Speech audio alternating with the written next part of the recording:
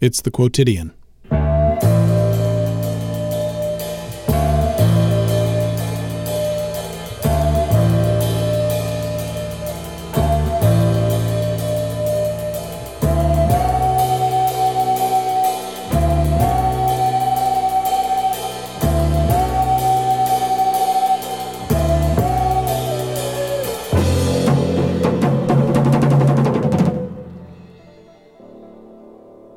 Welcome back to the Quotidian. I'm Bradley Dennis. On paper, Greg Hohn is a communications professor at the UNC Keenan-Flagler Business School, but he's much more than that. Greg has been the director of Transactors Improv Company in Chapel Hill, North Carolina since 1996 and has worked in professional theater for nearly 40 years. He's taught at Duke University's Theater Studies Department and has led applied improv programs for corporations, organizations, and a multitude of other academic institutions. He's recently written and published the book, Putting Improv to Work: Spontaneous Performance for Professional and Personal Life.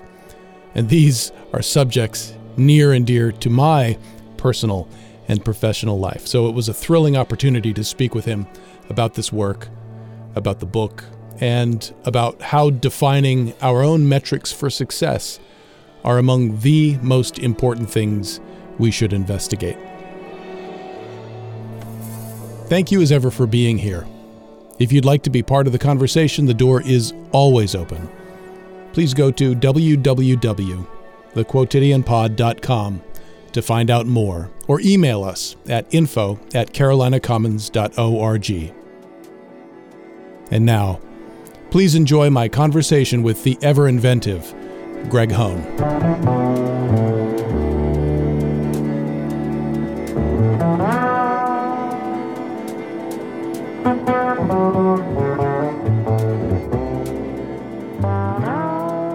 Mr. Greg Hohn, welcome to the Quotidian.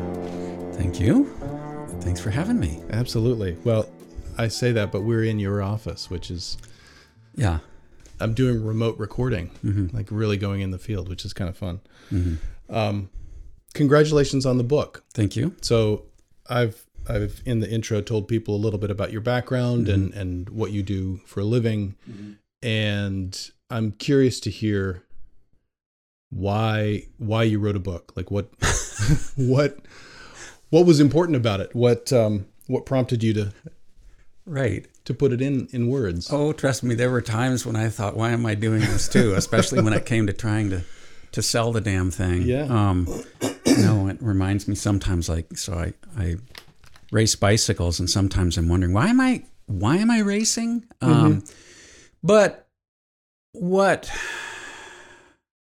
So over the years, I've done a lot of writing about improv, going back into the 90s, and even, before the term blog was really used, I was posting essays on a website, and that's what I was doing. So, and I got a lot of positive feedback from people. And then when I started teaching courses, I would assign some of these readings to my students. And then I was writing more. And then, I know. Actually, it is kind of funny now that I think about it. So I also write fiction, and I had written a novel, and a friend said, what you really need to do if you want to sell this novel, you need to write a nonfiction book. And so get your name out there. Yeah. And so I thought, okay, I think my nonfiction book would probably be better than my novel anyway. And I'd more or less forgotten about how this came to be. But it did occur to me, that's a good idea. I should compile some stuff into a book. And I started thinking about, I could write about just theatrical improv, but there are already books about that. And I don't have a big enough name where it's like, Greg Hohn's finally written the book. No one, 15 people would care about that. But I do have the specialized knowledge and experience of using this in the applied sphere and teaching at a business school for so long, and doing consulting outside of that. And so I thought, why don't I write what I know And then when I started kind of figuring out where this would belong in the world of improv books, researching competitive or comparable titles, that really gave me a very clear direction with how I wanted to go on this. And I wanted it to be a guide. I wanted it to be something where a teacher in any situation, any setting, law school, med school, high school, or individuals in any setting, or theater people who are either looking for a different perspective on improvisation or who are looking for applications. I just want it to be something that's useful for people. Yeah. And it is kind of interesting because I had read some books where it's kind of like, it's sort of like secret formula. Yeah. So the writer is more or less trying to hype what they do, but keep it a mystery and drop some names along the way to generate interest in what they're doing. Right.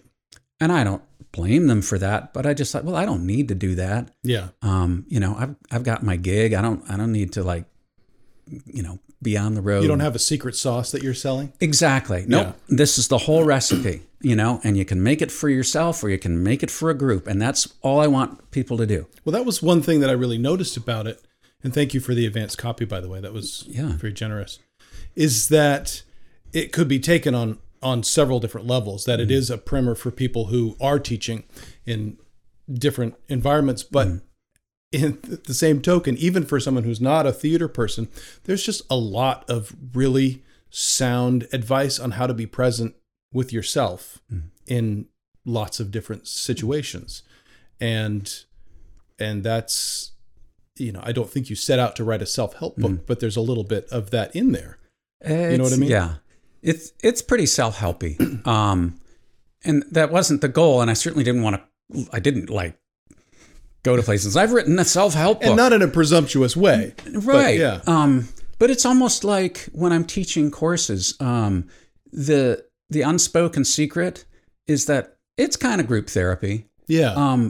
But I'm not qualified to be a therapist, so I'd never say this is therapy. But sometimes I have a student, I'll say, "Hey, Greg, this kind of makes me think of like therapy." And I was respond, "Oh, you don't say." Really? Yeah. A thing like that. Yeah. Right. But really, I think so much of therapy is just getting people to open up in different ways and giving them an opportunity to be heard. Mm-hmm. And in many ways, that's what theater's about. And so this is a combination of all those things. But I really wanted this to be something that is useful for people. And I really did want to, the book's not free, but I did want to just kind of like give it away. I hope that people and I know that there are people who are looking for a way to pitch their applied improv course to a school. I hope that they can say go to an administration and a dean and say, "Hey, this guy wrote this book and they're doing it here and here. And there's some other places that are doing it too. And I think you should do it here." And whether that's like a journalism school or social work, wherever it is, I've worked with all sorts of different people, engineers, lawyers, doctors. And I think that this kind of curriculum is very universal in many ways because it's really all people ask me teaching business folks. Now, what are you teaching them how to lie well? Mm-hmm. No, actually, I'm not. Right. That would be that. One of the things I say is dishonesty is immoral and not sustainable. And does it work well on stage? Absolutely. I just think it's about, I think part of professional development has to be becoming more comfortable with who you are, more fulfilled in your work, happier with your work.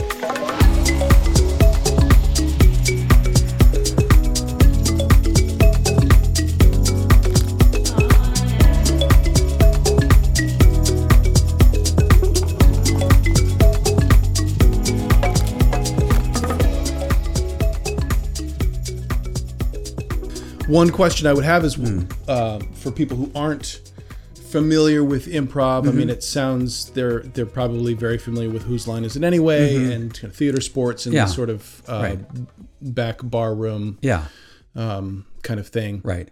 Is that right? Bar room, back room, something like that. Right. But what's important about improvisation, and why teach it to people who aren't theater folks? Well, wow, there's a lot there. There's a lot there. Yeah, that's a great question. First of all, I've been doing improv on stage as a pro for 33 years now. It's been a long time. Wow. Yeah. And when I started, the group I work with, we were doing a lot of... this is Transactors. Transactors Improv Company, Chapel Hill, North Carolina. Yeah. So we were doing what's called short form little games, like you would see on Whose Line or comedy, sports theater, comedy, whatever, that stuff. Yeah. And I've got nothing against that. That's super fun, and it can be really helpful for a lot of people. But over time, you play some of those games a couple times, it's like, that's all there is to discover. So I became much more interested in seeing what the possibilities were for improvisational theater. So taking off the stage, less focus on the superficial, the entertainment, and a little bit more the actual workshopping of it. Well, no, more like trying to create improvised plays on stage. Okay, so getting more into long form? Sure. It's, long form, and trying to say something with it. Yeah. Of course I want it to be entertaining, but like doing a 2-act play that follows characters and that has arcs, or doing full-length musicals, or that's all improv. Oh yeah. The music and everything is improvised. Or doing a show with like 5 episodes of 15 to 20 minutes based on a theme that you explore.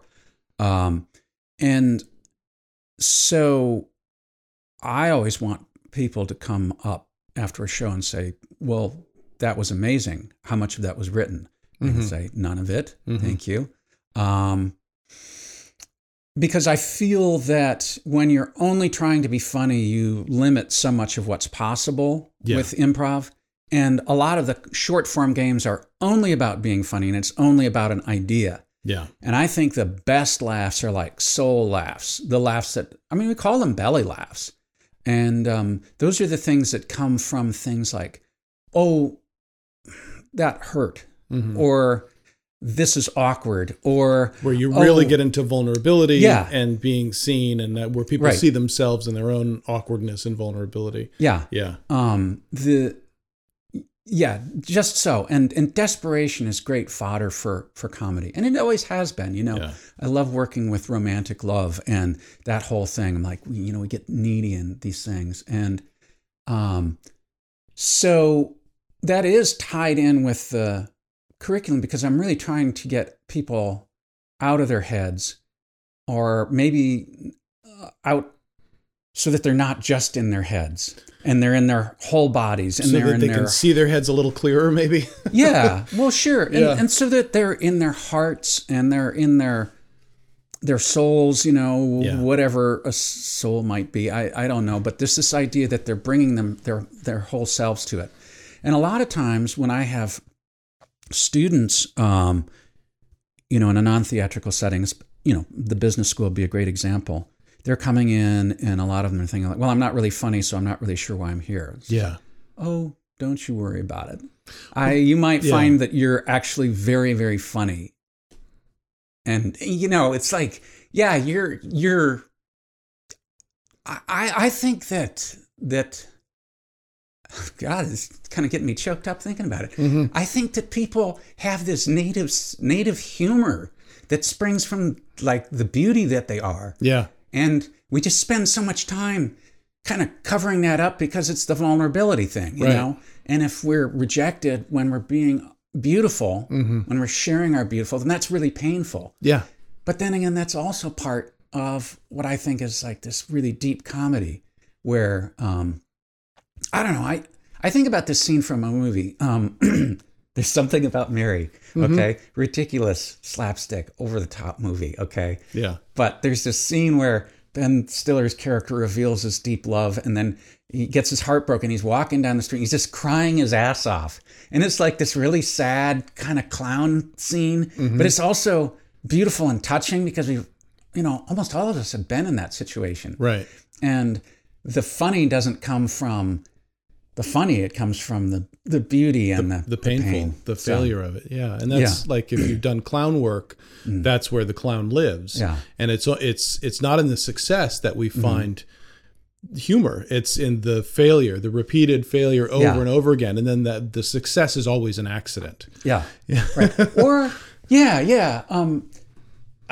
it struck me a few years ago that most of Transactors shows are about redemption. That's the theme. Like someone, it seems to happen almost by accident, or maybe it's just an ethos we've developed. But this idea of maybe it doesn't end up, maybe there's not a happy ending or whatever. Maybe someone fails, but there's still like this redemption because that's part of being alive. So when people aren't familiar with improv, especially in the applied setting, what I'm often doing is I'm just saying, I'll say on the first day of class, this is a class. It's not an audition. It's not a show. Show up, be you in a student frame of mind. Yeah. And if it's going to be funny, it's going to be funny. And if it's not, it won't be. And whatever you bring is good. Just bring it. My company's motto is, if you laugh, we're doing comedy. And if you don't, we're doing drama. Right. Which is a fabulous. Well, thank you. And I didn't come up with it myself. But I don't want people to feel that they have to go at it any particular way. Yeah. I want them to kind of go through it in a circuitous fashion, maybe in through a side door where all of a sudden it's just like, oh, I get it. As opposed to like, be funny now, go, now stop, Right. When I was compiling that index for my book, I think I used the word comedy once and, humor once. It's not about how to be funny. Sure. And I got nothing against being funny, okay? Right. I goof off all the time. People say, Greg, you're funny. And I'm like, thank you, I am a pretty funny guy. Haven't been so far, but I got nothing against it. But I really like, humor that's a little more organic and sort of like communal. And well, and it sounds like what you're talking about too is when people stop trying and they're responding to things in the moment, which is one of the rules of improv. Is you don't have to invent anything; it's all there for you to pick at. Right. That the humor evolves; it's a byproduct of that presence, and it's a byproduct of that being. Yeah. Right. And you have to have that trust, whether you're on stage or in an professional social situation, that everything you need is right there. And what your job is to be aware of it, be aware of the circumstances, the other parties involved, and yourself. And that the more you can stay in the moment and just be aware of what's going on around you and within you, you'll figure it out.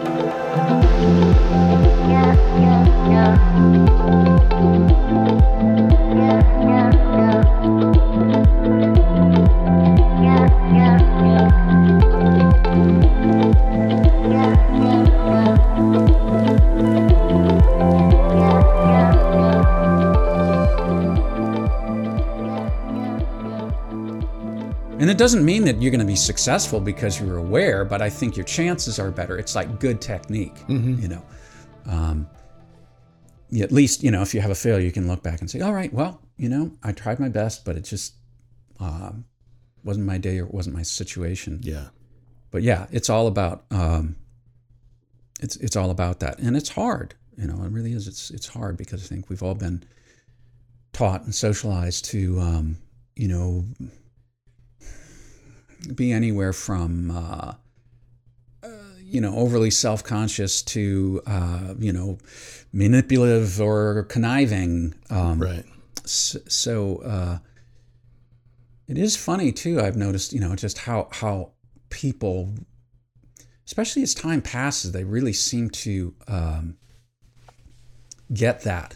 Mm-hmm. That as they get older, or no, I think it's a changing time right now. Oh, you mean people, in our era? Yeah. I think people want to be. I think that they want to be satisfied. Mm-hmm. They're more. I'm not saying everyone, but I'm just saying This is my anecdotal experience. Well, I think I've certainly noticed some truth to that observation, in that, especially in the last decade, people have become more accustomed to be able to instantly change their environments or their stimulus, and whether that's being online or their phones or social media or whatever the stimulus. I mean, you talk about attention in the book, and that's a primal part of sort of this technology of improv, and it really requires a motivated and disciplined attention. Yeah, which is there's a real lack of that as a skill. And I think it speaks to what you're talking about, that people don't cultivate that as a strength. And then of course, when you send people out into the business world, and suddenly they have an awareness of their physicality, they have an awareness of other people's body language, they have an awareness of their own breath, they've got an awareness of the ability to think on their feet and have that presence of mind. They are, it's like they're armed with howitzers against people who are bringing knives. Yeah. And so I can see where the efficacy of the program would be huge. And I'm sure you've gotten, what kind of feedback have you gotten from students? I get great feedback from students, and it depends, but, I got a great email from a student, and I think I mentioned this in the book, he just said, "Hey, I was working with a client the other day, and I realized we were playing at business." It wasn't like this competition, but it was, it had this easy feeling. And I think we all know what that's like. Usually we know it from friends or family, something like that. But this idea, we also, have people we trust and we enjoy and that sort of thing. And that's one of my goals, is that people can make themselves trustworthy and enjoyable. You talked about attention, and my classrooms we're unplugged, we're technology free. There is no PowerPoint, there's no phone, there's no laptop, there's nothing, and that does kind of blow people away a little bit. Yeah. And I do have a lot of students who are diagnosed with ADHD, and I'll get a note from campus saying give this student extra time in final exam. I'm like, final exam in improv? There's no final exam in improv. Like badges. We don't have stinking badges. But I don't know enough about that topic to be able to speak about it knowledgeably. But I will say that no one seems to be struggling with attention in the class. That's great. When we're playing and we're talking and we're doing stuff, people seem to be pretty engaged. And I don't know, maybe the work is intense. I'm not really sure. For some of them, I imagine it's probably a struggle, but it's play, isn't it? Mm-hmm. And I mean, you're tapping into a primal thing. Mm-hmm. Yeah. And you are one of the only people I know for whom that is your primary work. Well, yeah, I guess. It's a pretty unique thing. Yeah. This program and my company is devoted to helping people realize the potential of those technologies. And, the chapter titles of your book are very helpful for me to kind of use as a guide for this interview, or conversation. And one of them is, you talk about creativity. Mm-hmm. And you talk about how oftentimes you'll ask at the start of your classes how many people think of themselves as creative, and about 20% of them roughly will acknowledge that, yeah, maybe, and it's a little tentative. Mm-hmm. How does that differ from, do you ever ask that at the end of the No class? Usually already It becomes the obvious. conversion generally takes place during that class session. Yeah. I don't take a poll at the end.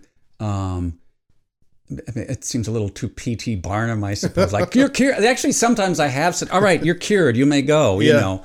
But cured of what? well, cured of seeing yourself as a non-creative entity. Yeah. And is that an explicit goal of yours? Yeah, I want people to get in touch with their own creativity. Yeah. Which doesn't mean their artistry. It doesn't mean they have to become a sculptor or a dancer. It just means it is our job as people to be creative. Mm-hmm. That's what we do. That's what we've done since time immemorial. We create stuff. We're also very good at destroying stuff that we've created, but that and we are communal animals. Yeah. So I think the more we can recognize our basically who we are and our gifts as a species, that's helpful. But I remember, so I was out in LA years ago and I was working a temp job in an office, and I organized the files for one department, and all of a sudden people were talking about, like, you got to get that Greg guy in to organize your stuff. And I'd been there, a couple months, and somebody said, like, Greg, you might want to consider becoming an organizational consultant.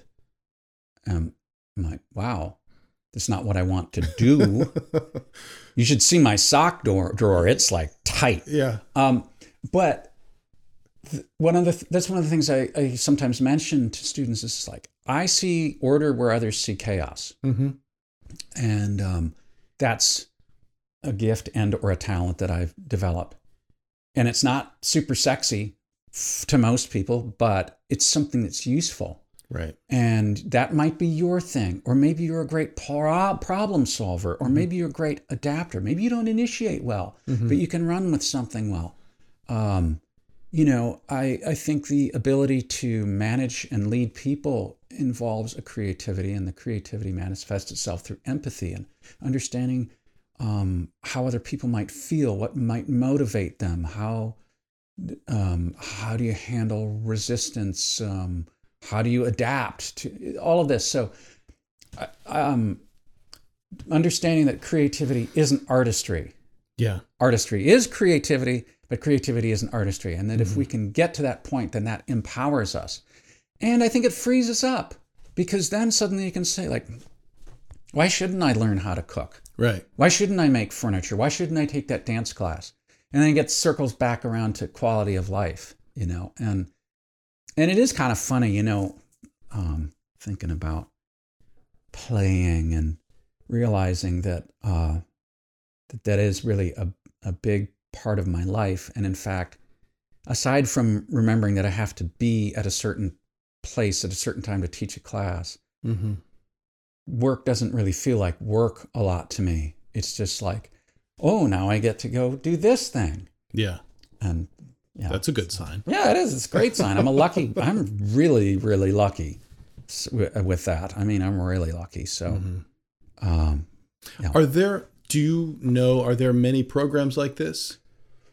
Have you heard or encountered anything? Are they popping up? Have you started a trend? I don't know that I am responsible for any of what's going on, but I do know that there are more improv classes taking place all around the world in non-traditional environments, which are, oddly enough, traditional environments like med school or law school right. or non-traditional for improv, but traditional for right. life. Yeah.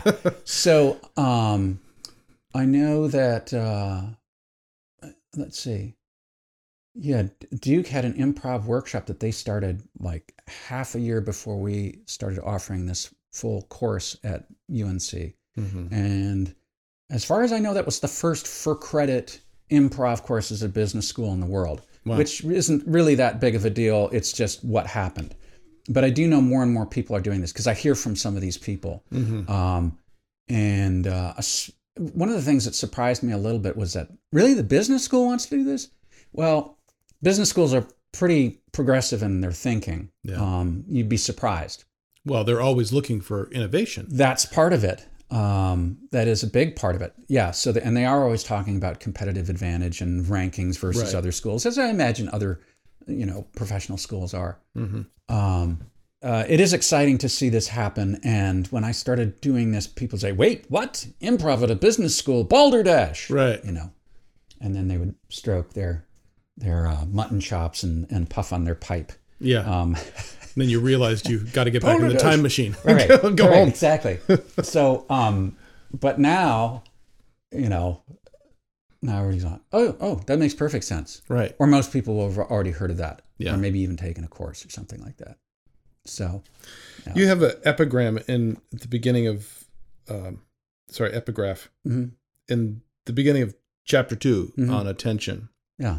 Until you make the unconscious conscious, it will direct your life, and you will call it fate. Yeah. Which is Carl Jung. Yeah. What's significant to you about that? Well, Jung was great stand-up. People don't know that about Jung. He had 20 solid minutes on the unconscious. That's really just about awareness again, really. And that's why I say, it's important to be aware of your surroundings and the other people. But you want to be aware of yourself. Yeah. And you want to be aware, am I projecting something onto this person? A desire, an insecurity. Am I saying something just to show everybody what a big know-it-all I am? Am I saying something to hurt someone else? Understanding, why. So for an improviser, on stage or off, really, you want to have the channels open to way down deep inside. You want to I know it's more Freudian, less Jungian, but come on, Ed, come on out, come play. Everybody's welcome to this party. But you also have to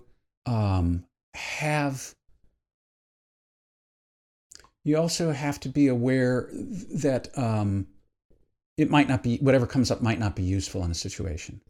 Yeah. So, and on stage, something that comes up might be just horrible and turn off your fellow players in the audience.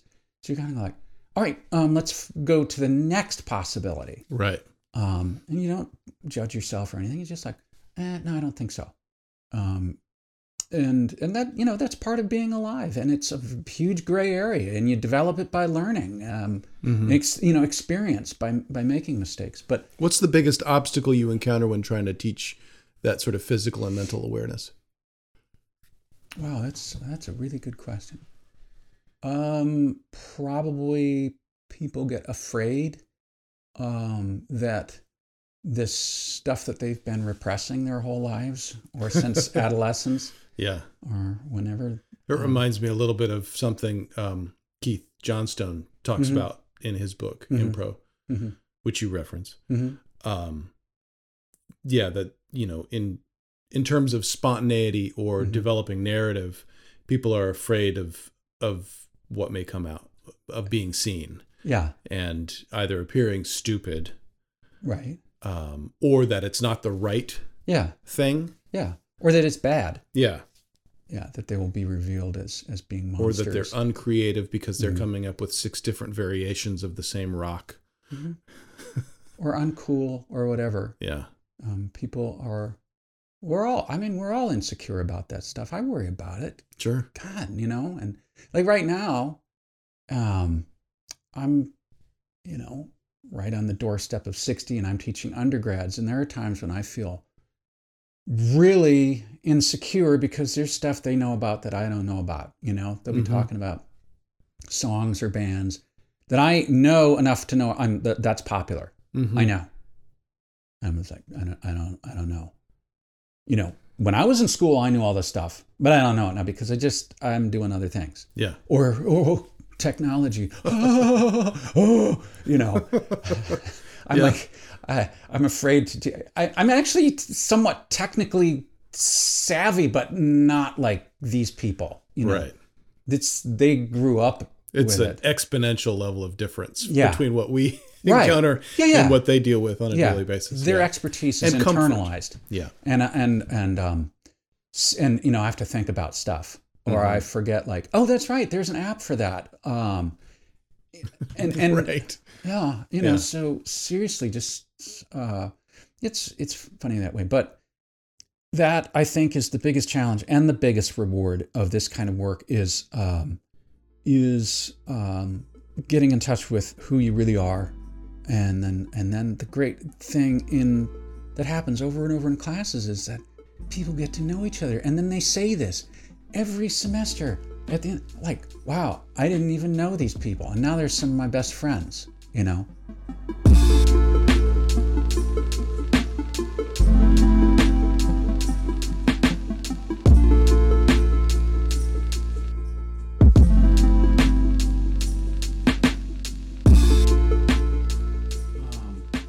I had a student, he was a great guy, and he was a pretty right-wing guy. Didn't strike me as hateful, but like one day he came to class and he was really excited, like, I met Rick Santorum this weekend. Like, okay. Cool. Sure, whatever. Yeah. And then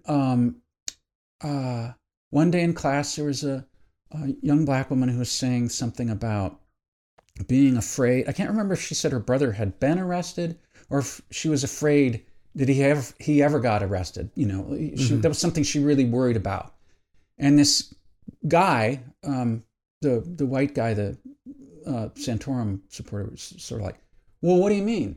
Like, not in a mean way, just like, I don't understand. And she sort of like, well, here's the deal. And she wasn't hostile either. And I'm sitting there like, wow, they're actually talking to each other. Real dialogue. Yeah. Yeah. You know, and nobody's yelling because they see each other and they like each other at least enough to be able to talk about it. And have mutual respect. Yeah. Yeah. Right. They recognize each other as human. And I remember the dude said something like, maybe we should talk more about this after class or something, because I'd like to know more, you know. Wow. And I'm sure she would, I don't know what happened after that. This is their business, not mine. But she, you know, maybe she would learn something too. Maybe there's like an open up, a channel that could open up. I'm not sure how we do that on a societal level. I really, really don't know. But I do know in smaller groups that it's possible. And then a lot of times it's really, you know, it's like going through the side door. It's not like, all right, we're going to talk about, you know, diversity, equity, and inclusion, which I'm all down for, you know, like, yeah. But sometimes when you say that, people are going to like, not me, Jack, you know, and they lock the front door. Yeah. But if we're just running around goofing off, this is, you know, it's really hard to dehumanize someone when you're laughing with them. Right. Or when you're pretending to be the Eiffel Tower or a Viking ship or something. Like, you're playing, you're goofing off, you're laughing, you connect. Yeah. And I think anytime you have people playing together, it's humanizing and it helps people to connect. And even if there are people like, I still think that person's a jerk, you know, but you can You're still entitled. Yeah, but you know, you've made the effort. At least they're a human. Yeah. And I think in answer to your question, it's on a societal level, it has to happen individually. Yeah. I mean, that's the only way it happens. Yeah. I mean, and then it spreads. And we're, you know, obviously we're at a very dangerous and controversial time in our history. Yeah. Maybe we always have been, you know, but it seems that way. Yeah, but it does seem very, very dire right now. Yeah. And it seems that, to me at least, and, you know, in reading your book and hearing anecdotes like that this does make a difference. I hope so. Yeah. Yeah. I mean, it's like, you know, well, what can you do? Well, I'm doing what I can do. This is my calling, and I'm not going to make a big freaking deal about it. But when I decided to move from acting into education, one of the motivators for me was I want to do something useful that makes a difference. And but there's the old Jewish saying, something like you know, save one person, you save the world, or help one person. And that means a lot. Yeah. You know, if we all did that, well, pretty much everyone's taken care of. Yeah. And so, and I do think that with regard to business is in an interesting place right now in our national and world history. So business in many ways is leading the way on some issues. And yeah, maybe they're being reactive, like they're saying like, hey, look around, people are interested in diversity, so we better promote and manifest diversity. Mm-hmm. Even if for some people it's cynical. Oh, well, I don't know. I've got no problem with people operating on self-interest. Right. Doing the right thing for the wrong reason, no problem with that. At Keenan Flagler, we have courses on sustainability and ethics, and people come to business school because they want to get a good job. Yeah. But I think that's I think it's really facile to say like business is bad. No, actually, business is, and there are some good things that can happen, and sometimes business can kind of like, again, we can get to the good place sort of through the side door. Mm-hmm. So we might have NGOs or government agencies like at the front door saying like, this is the door, the virtue door, Yeah. So anyway, but to me, it is important that I wound up at a business school because, yeah, I'm skeptical sometimes of business as well. I try to avoid being cynical, but I'm skeptical of everything. Yeah. I've worked in business and government. I'm skeptical of everything. Mm-hmm.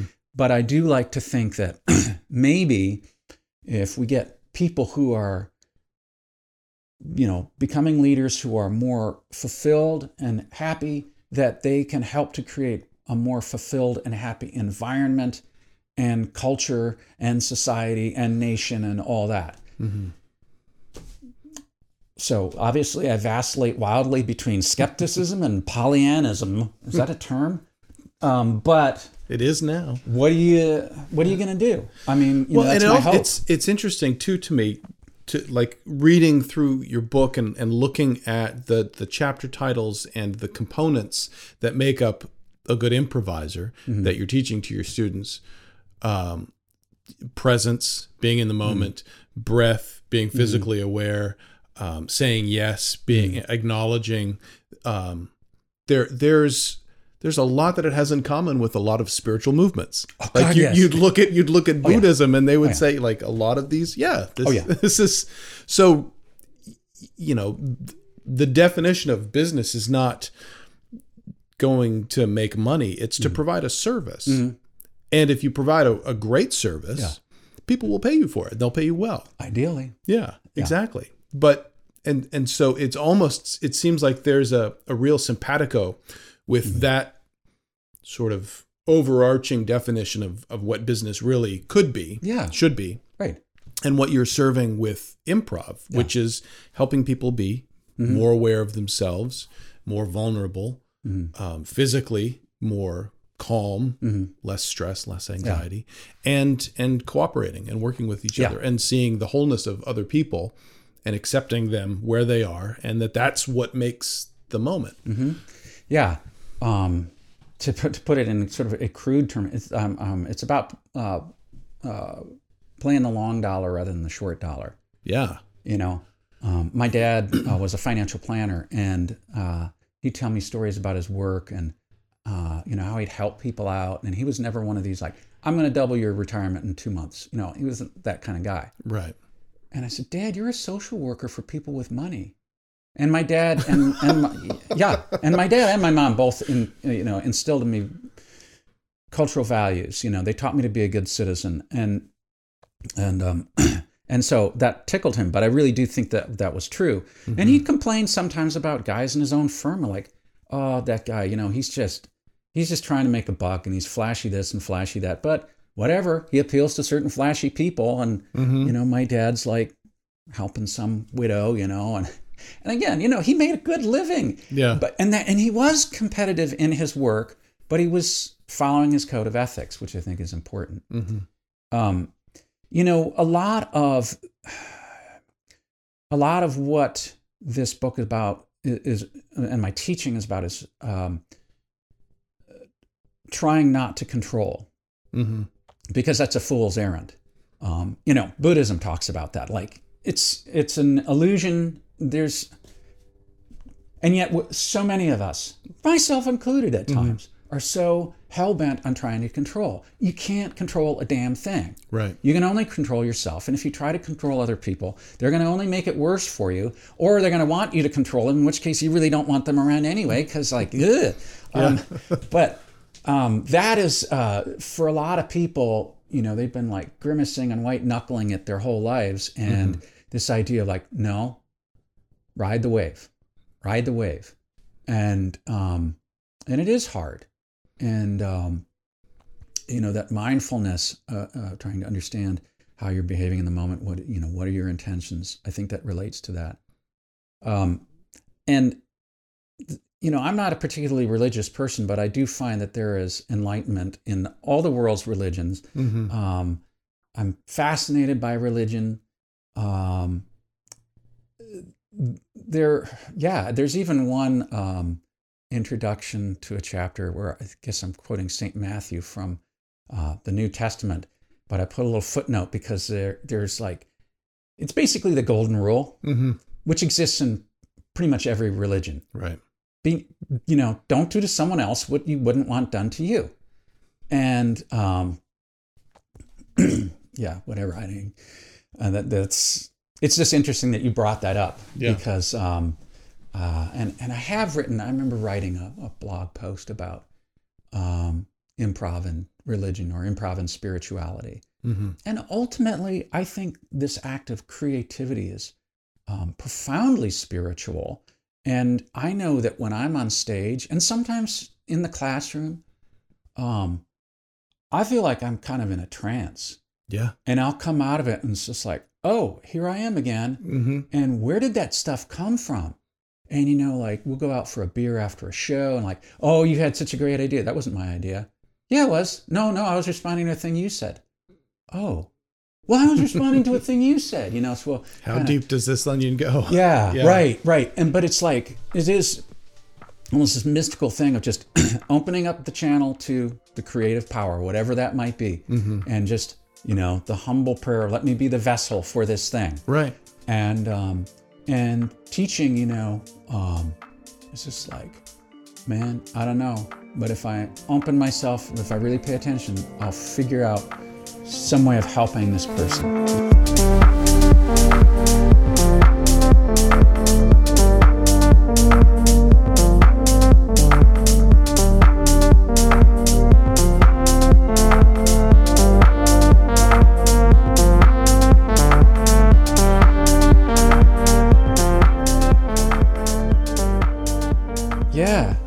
And I think that that's true, and I even mentioned this in the book, this idea of any peak experience, I think, takes you away from the ego and into this moment of intense being. That flow state. Flow state, exactly. Yeah. And how, I think we all crave that. And, the ego wants to be there around all the time. Yeah. And yet we bid it leave us alone from time to time. Can you describe the concept of the second arrow? Oh, sure. And the relevance to being present? Yeah. Well, yeah. That's again from Buddhism. And sometimes I might describe myself as a secular Buddhist just because I like the philosophy, but not really into the mythology of it. Sometimes I've referred myself as a small C Christian for the very same reasons. Like, Jesus had some really good ideas, but some of the stuff we're putting on him, I don't think he was asking for that, know. So the second arrow is simply this idea of pain is inevitable, but suffering is optional. So we fear things, we get anxious about things, and we die the 1,000 deaths over it. We have all this suffering when in fact we could try to just focus a little more on how are we going to handle a trying situation and let whatever pain might come to us.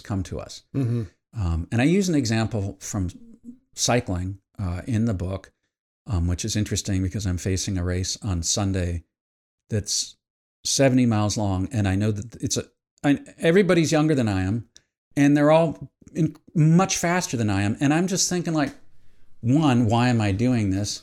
Two, thinking like, okay, I mean, I was dreaming about this last night. Do I need to, look, Greg, either don't do this thing or do this thing, but like stop suffering about it. Right. Just go do it. Your lungs will burn, your quads will ache, and you'll probably get dropped. But, oh well, no one's making you do it. Right. I'm not going to win. I'm going there to do this thing. I've decided that's what I want to do. So the second arrow is the imaginary arrow that after the first one pierces you or is coming, you imagine, and it's 1,000 times worse. Yeah. Right. And that's all of your own devising. It's mental, emotional suffering. Cats, animals. I'm thinking of a cat story here. Second arrow. Animals don't have second arrow. Or they might, but we don't really know because we can't talk to them. Mm-hmm. But I remember a few years ago opening a door in the house here with my cat Jeeves. And somehow he was in the wrong place. I opened the door right into his head. Just donk. It's like, oh, kitty, that probably hurt. And he looked up at me and he wasn't like, what did I ever do to you? Or, I think I have a hematoma or, Right. It's just kind of like, ouch. And then he kind of like goes on his way. Yeah. And of course, animals are good at hiding their suffering, and that's part of instinct because they don't want to show their weakness. So, hey, maybe there's something there for us as people too. Anyway, but there's no guile there. It's right. It happened. Yeah. Moving on. Yeah. Yeah. Well, first of all, there's a difference between fear and danger. So, it's a very rare situation where if your interview goes poorly, you are thrown into a cage full of hungry tigers, and it does take discipline. It's like, it's a discipline like any other discipline, and you if you find yourself really fretting about something, taking moments like, all right, do we have to talk about this? Do we have to analyze this? Let's explore that feeling. Yeah. Or are you just going to say, like, yeah, you've had your say, self. Now shut up, and we're just going to do it when we have to do it. One of the things I've heard from my students that's very gratifying is that they will say, I scripted out all of my presentations word for word and memorized them, and then I would be very nervous about it, and if I made a mistake, it would be obviously a mistake, and it was just like really rigid. Yeah. And they said, now I'm owning my expertise, and I know that I have some points I have to make. Maybe I'll even have a couple note cards, but it's not memorizing word for word. Like, duh. I mean, and I'm not denigrating them. This is for everyone. Right. If you're an expert on something, then be able to talk about it. We're all able to sit around and talk to our friends about, like, I'm an expert on this or that, the thing that you're into. And then what I hear, of course, from the students is, I was much more relaxed. I enjoyed it. I got good response. I was able to answer questions. I was there. Yeah. And so it works for the presenter. It works for the audience. And, no one wants to be around somebody who's really super uptight. That stuff's contagious. Yeah. So, again, improv is not about being unprepared. And good improvisers, right, even though they don't know what they're going to do, they rehearse and they work to develop their craft and their skills. And part of improv rehearsal is practicing being okay with not knowing what comes next. It's not about not being prepared. It's about being prepared, but also understanding that your plans will, things aren't going to go the way you planned, and that you're okay with that. Yeah. And that's a fabulous metaphor.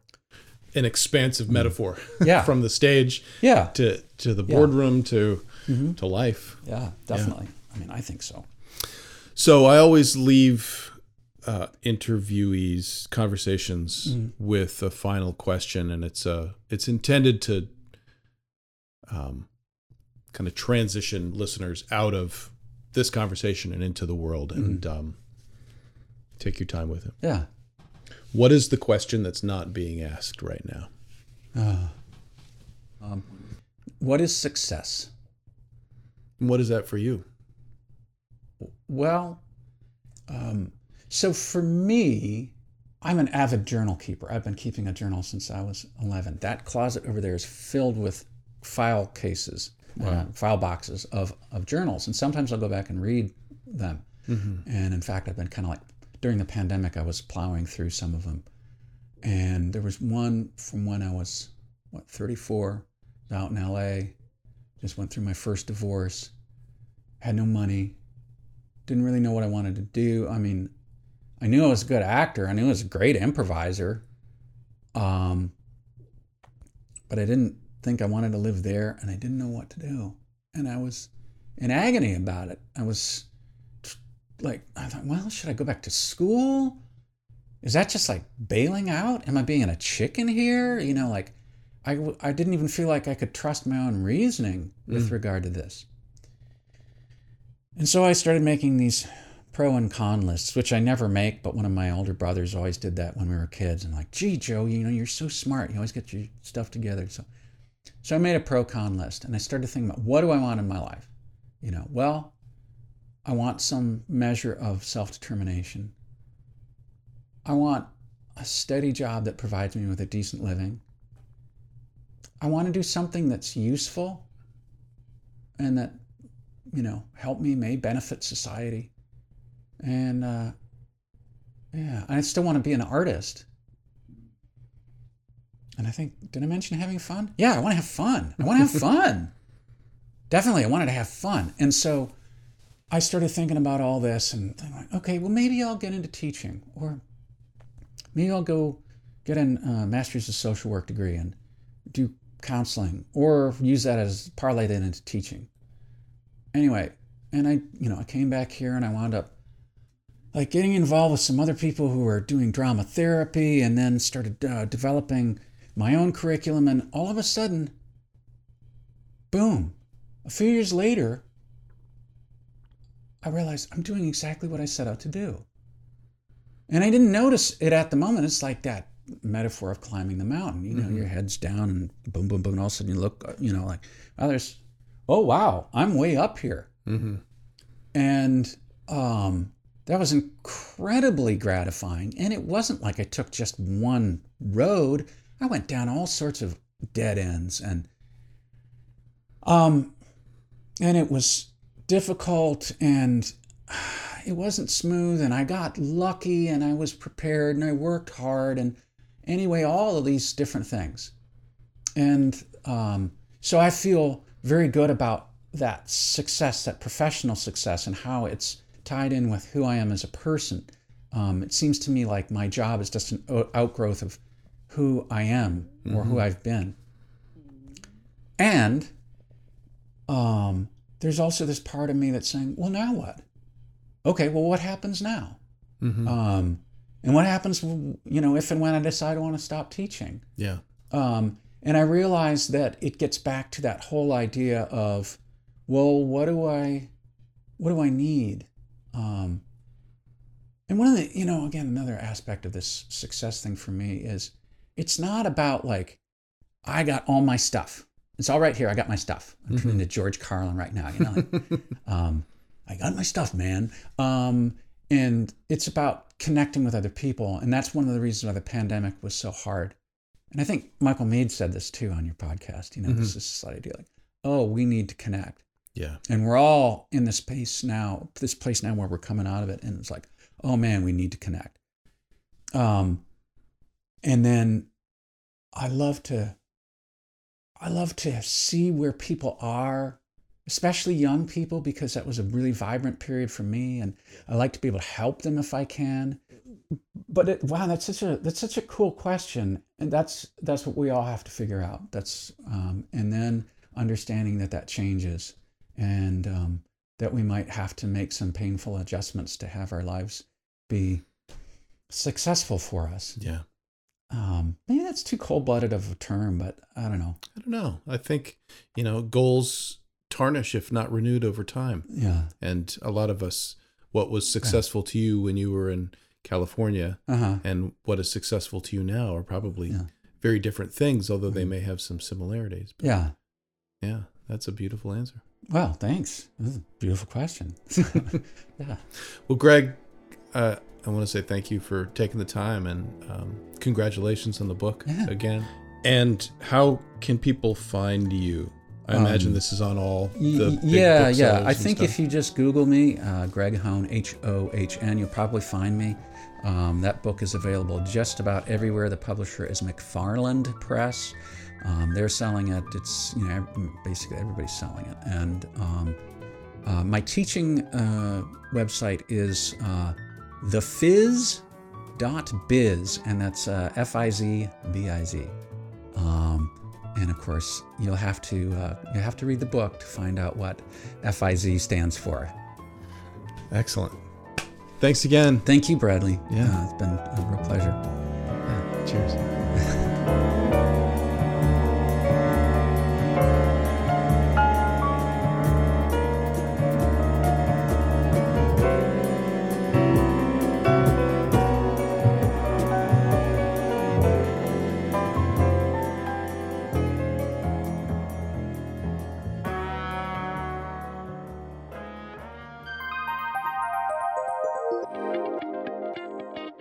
What do we have in common? We breathe, we eat, we sleep, and we dream. We love, we cry, we fight, we make up, and we play.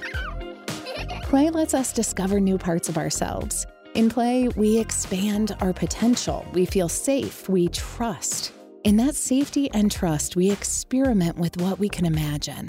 Better art, better us, a better world for ourselves, our families, our friends, our communities. Our shared humanity, a common good. That's what Carolina Commons does. We take the world away for a while to give people the chance to see new perspectives, to listen to new voices from others and from our own internal worlds, before rejoining and participating in the world renewed. We help people, teams, and communities connect to their inherent creative voice and to re-envision the world with new skills, new voices, and new visions. We can help one another create a better future. Visit www.carolinacommons.org to learn more about how you can take your imagination, innovation, and problem solving to the next level. Carolina Commons, uncommon creativity for all.